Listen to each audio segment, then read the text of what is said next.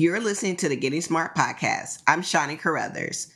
A strong and sustainable economic recovery opens up more job opportunities and creates a favorable environment for businesses to thrive.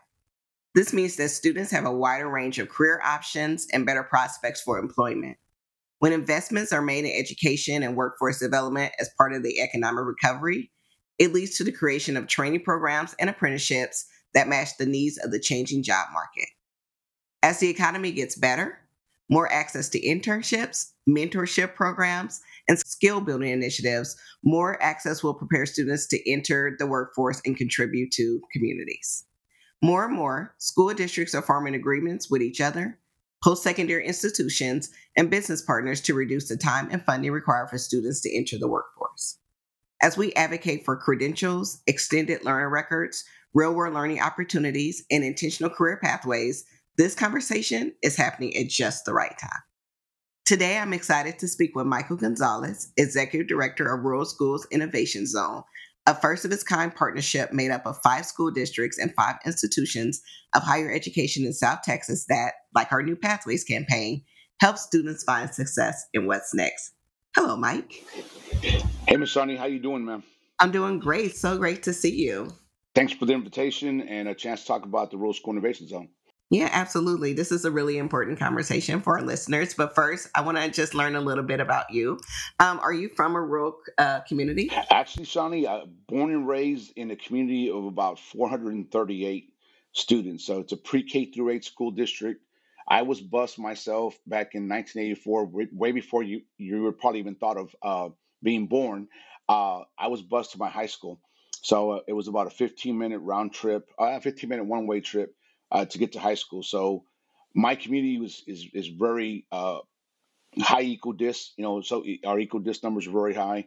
Dropout rate was extremely high back in the early '80s, and our community just didn't believe in the academic situation going forward, right? So I've kind of taken a personal interest and a vested interest in rural education and providing opportunities for our kids because I graduated with the biggest cohort at the time in 8th grade of 18 kids total.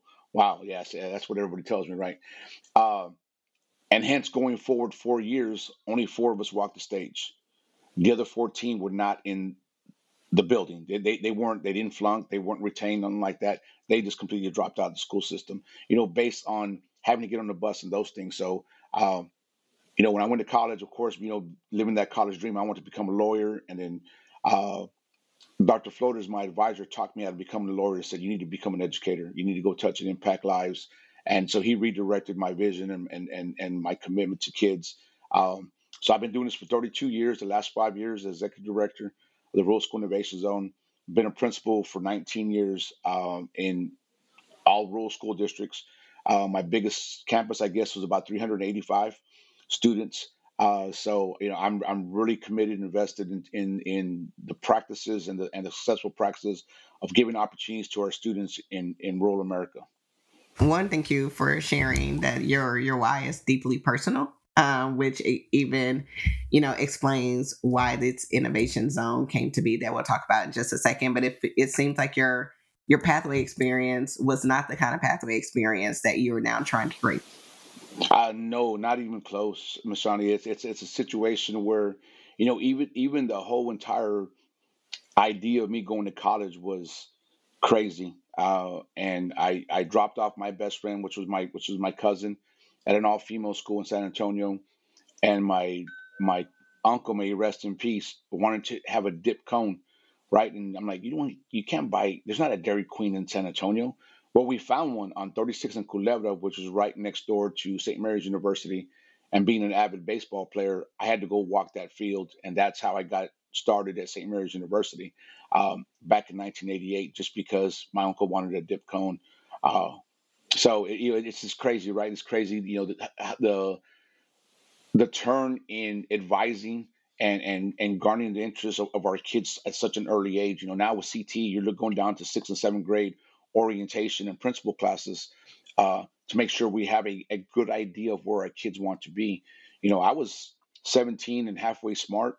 Thought I was doing pretty well in school, but I had no idea and no guidance on what I wanted to go do. My mom and dad, bless their souls, they were high school graduates, but my dad was a career welder. and he didn't want me to do that situation. He didn't want me working out in the sun, 24/7, for pennies on the dollar. Well, now my welders don't make pennies on the dollar, but that's besides the point, right? So it's just a different situation.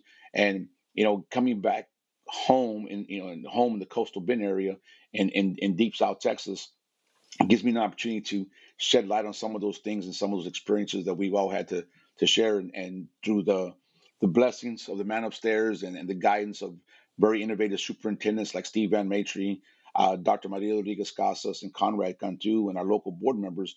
I've been given that opportunity, to impact lives, and so it's a really great situation. And our data has proven that it's been a successful model. It's been replicated um, at least two different times in the state of Texas, and there are other models around the nation that are taking our model and run with it. So it's a good situation. I feel very comfortable where we're at, and I look hopefully that things like this, the Getting Smart podcast and getting a chance to talk on a national level, kind of gives us the exposure that we need to make this a more sustainable model for future endeavors. Yeah, and you mentioned career and tech ed CTE, which is just a really great segue into how the zones came about and the need, because as you know, CTE can kind of go through a cycle where sometimes the country's really high on it and sometimes it's not. And oftentimes, and I'm sure you fought this around changing the narrative around who CTE is for, and who it isn't for, and the benefits for all learners. And then and which is why I'm also so glad that you talked about starting even earlier. It doesn't start in high school. How we have to get students connected to those kind of opportunities at a much earlier age. And so with your understanding of all of that and your why so seeped into creating those kind of opportunities for students, is that where the zone project came from? Like, how did that get started? The creation of the zone, Shawnee, it's a very interesting story. It stems around Fremont Collegiate High School and Fremont ISD. Steve Van Metry was the superintendent in the spring of 2017. Um, Came in a pretty turbulent time. Fremont had not met state accountability standards for 9 consecutive years. Two closure letters, dramatic drop in attendance. Uh, and he and I like to say, we're cut from the same cloth. We're both, ex-coaches, social studies teachers, rising principals, and really have that passion for impacting kids, in a wide variety of ways. And he pretty much told me, I'm not going to go into the exact detail of how he told me this, but because we were both, again, ex-coaches in his individual truck. So I'm going to give you the politically correct version that my master schedule was pretty horrible, and we have very limited opportunities and options for our Fremont high school students. So he had a phenomenal relationship with Freer ISD and Mr. Cantu, the superintendent of schools over there, and a great relationship with Dr. Casas at Falfuria. So he started a handshake agreement between those two school districts for Fremont students. And it was just really Fremont kids trying to take advantage of some situations around us, right? Well, to support the Texas Education Agency, which is our local state agency, and the Brain Trust, and the three superintendents got together and started really collaborating formally, and started realizing that we could actually share all of our resources going forward. So the Rural School Innovation Zone, a 501c3, was formed to be the in district charter managing entity. And I was pretty fortunate that I applied and was selected as being the executive director of that. So it gave us the opportunity to share our resources and the things that we did really, really well, and our kids are taking advantage of those things. So, for example, Farfurious High School, Brooks County ISD has every one of our school districts has a career pathway academy. So, Farfurious High School has what we call Ignite Academy, which is our traditional CTE pathways. We have a P-Tech model in welding. We have electrical pathway, we have a construction pathway, we have an HVAC pathway, and we have a heavy equipment operations pathway. We also have our NJROTC military pathway. It's not really technically a pathway, but it gives our kids an opportunity to be involved in the military component. We very have a high population of veterans in our community, so they were really excited to see a military academy opening up. And then you go to Fremont, a bit north of Falfurrias High School, and we have our STEM Discovery Zone, which deals with our cybersecurity, our drones, our robotics, our engineering campaign, and then we do our dual credit science and math through STEM. And then we have our Grow Your Own Educator Academy. As everybody knows, we're huge shortage in teachers and those things around around the nation. And if you look at the numbers in rural education, it's a significantly higher number than the urban and suburban school districts for sure, especially in the specialized areas of science and math and those things, special education. So we felt what better way to help populate our pipeline than to bring our own kids up, right, and start teaching the way we teach our own kids. And our school district done relatively well. We scored B's in our state accountability system across the board. So we're excited about what we're doing there. And then you go an hour and 15 minutes west of us, west of Fremont and Fowl, you have our Next Generation Medical Academy, which is a health science academy, where our kids graduate with EKG, phlebotomy, patient care tech, and certified medical assistant certifications. So that's how we started sharing kids, right? So it came to a point where um, the Health Science Academy is probably our most diverse academy. It's like a 38, 31, 32 split between the three school districts. We just added two brand new districts, Benavides ISD and Agua Dulce ISD. They've incorporated our curriculum and our academy situation within their schedule, so they're taking advantage of those pathways. So we're impacting five different communities and four different counties based on what we're doing with the Rural School Innovation Zone. So we're doing some of those things that people tend to not look towards, right? And so we're impacting a lot of different lives, a lot of different ways, and our kids are running with it, and our communities embraced it, and the state agencies have embraced it. We've even passed a legislative bill, House Bill 2209, that's incentivizing our rural collaboration this next school year. So we're excited about some of the streams of money that's going to come in, and being an CT director, money unfortunately it drives us, right? It drives situations to provide supplies and materials and resources for our kids. It's also going to make us competitive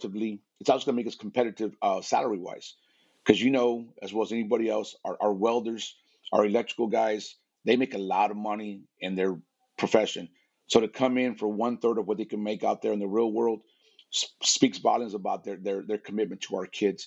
So we can raise the bar a little bit as far as pay is concerned when we start collaborating and getting five school districts to pay one person. So You started with about the power of like superintendent collaboration as part of the kind of one of the pivotal points as to how this innovation started, because it's not easy, but when people come together, change can happen. So I want to learn just a little bit more around the zones and the benefits of it, and just like a little bit more of the process components, for people who may be interested in creating a zone in their areas and why they should.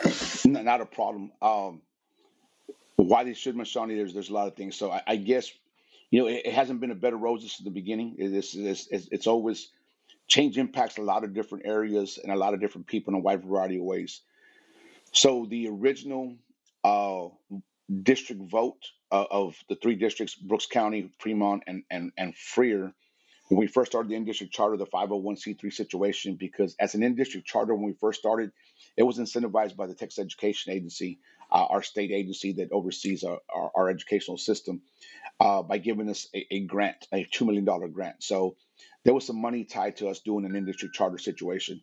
But what that meant was the superintendents were giving up control, in theory and on paper, were giving up control of their campus, right? And the autonomy was based on the shoulders of Mike Gonzalez and the Rural School Innovation Zone.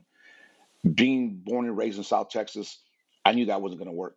I knew I couldn't come in and run roughshod over a school district that had a elementary and a junior high that also had a component of that school district. So very fortunate enough that I knew all three superintendents pretty well.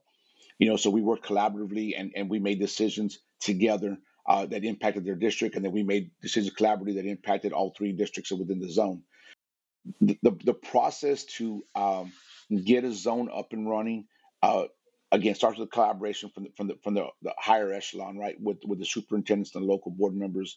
Um, I would definitely highly suggest that the creation of a zone would mean you hiring a local champion.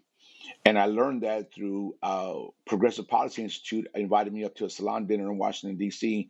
I never knew what that term actually meant until they described it to me. So I kind of run with that phrase, right, of a local champion, somebody that understands the local communities and the region and what it has to offer. I probably couldn't do anything for you in Kansas City, Missouri, except maybe talk to a couple of people and try to shed some light on how to run things. But as far as doing what's right for kids, I probably wouldn't be very good as executive director in Kansas City, Missouri, where you're from or where you're stationed at. But I think I understand our coastal Bend area. I understand what we need to bring to the table and those things. So that to me is a crucial situation. I would also suggest that you come in with a team. If we could do this all over again, it would be a team of three. It would be an executive director. It would be an IHE, Institutions of Higher Education, and an LEA, a local district liaison that understood the E's, right? Because IHE language and LEA language sometimes doesn't mean the exact same thing. And then I would hire a zone counselor. I would hire somebody that understood how to construct master schedules that would take advantage of the maximum opportunities for each and every campus and district that was involved in the zone. Because unfortunately, you're not going to change the mindset sometimes of the local leaders in running a very traditional 50-minute, 55-minute schedule, 8 periods a day, yada, yada, yada. If we could do this all over again, I would package up a group of three, and we'd sell the binder of this is the program that we're selling, and we go from there. And I will tell you, Miss Shawnee, you being an ex CT director, I think no, I know for a fact that the Rural School Innovation Zone model is scalable. I think you can pack and play. I think you can pack it up and open it up in any local area, rural school area in the nation, and impact kids' lives for forever. But again, it's hard for me to say that, right? Because I'm the one doing it down here in South Texas. But I really feel passionate about that. It's something that we can definitely do and market around the whole United States. And I want to circle back to that in just a moment, but first I just want to focus in on the intricacies of what you were just describing around like the master schedule, because that's a real thing, especially when you're dealing with all of these different homeschools where kids are coming in and out and consistently moving, and the right in the center of that is the transportation. And so, how does that work for you all? What does that look like? But it's like Disneyland. So there's always a bus, van, or suburban going in and out of school districts. Um, Ignite in Falfurrias probably has the biggest cohort of kids. It's our biggest academy. Um, there is a bus, van, suburban dropping kids off on the hour and picking up on the hour. So it's very coordinated. It's very meticulous in what we're doing and making sure that our academy schedules align as best as best as possible. Four of my districts outsource their transportation. So it's a really neat situation because we basically give them the schedule and they got to make it happen. Right? That's their contract. One of my districts is an old school district. Their maintenance guys are their bus drivers, so it makes it pretty difficult. So I happen to have a very good relationship with the transportation director. So we sit down and make sure that the maintenance guys are still getting their 40 hours plus their break plus their lunch and those things in doing those things. So it's a lot, but we made it work.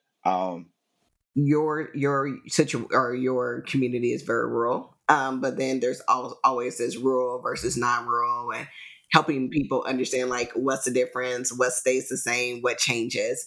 And so how are rural pathways different than non-rural? Are they the same, are they different? What has to change in order for that, for what you're doing to continue to work in your communities? Well, pathways are outlined through our state educational association, right? That's part of our curriculum going forward and what our kids need to get.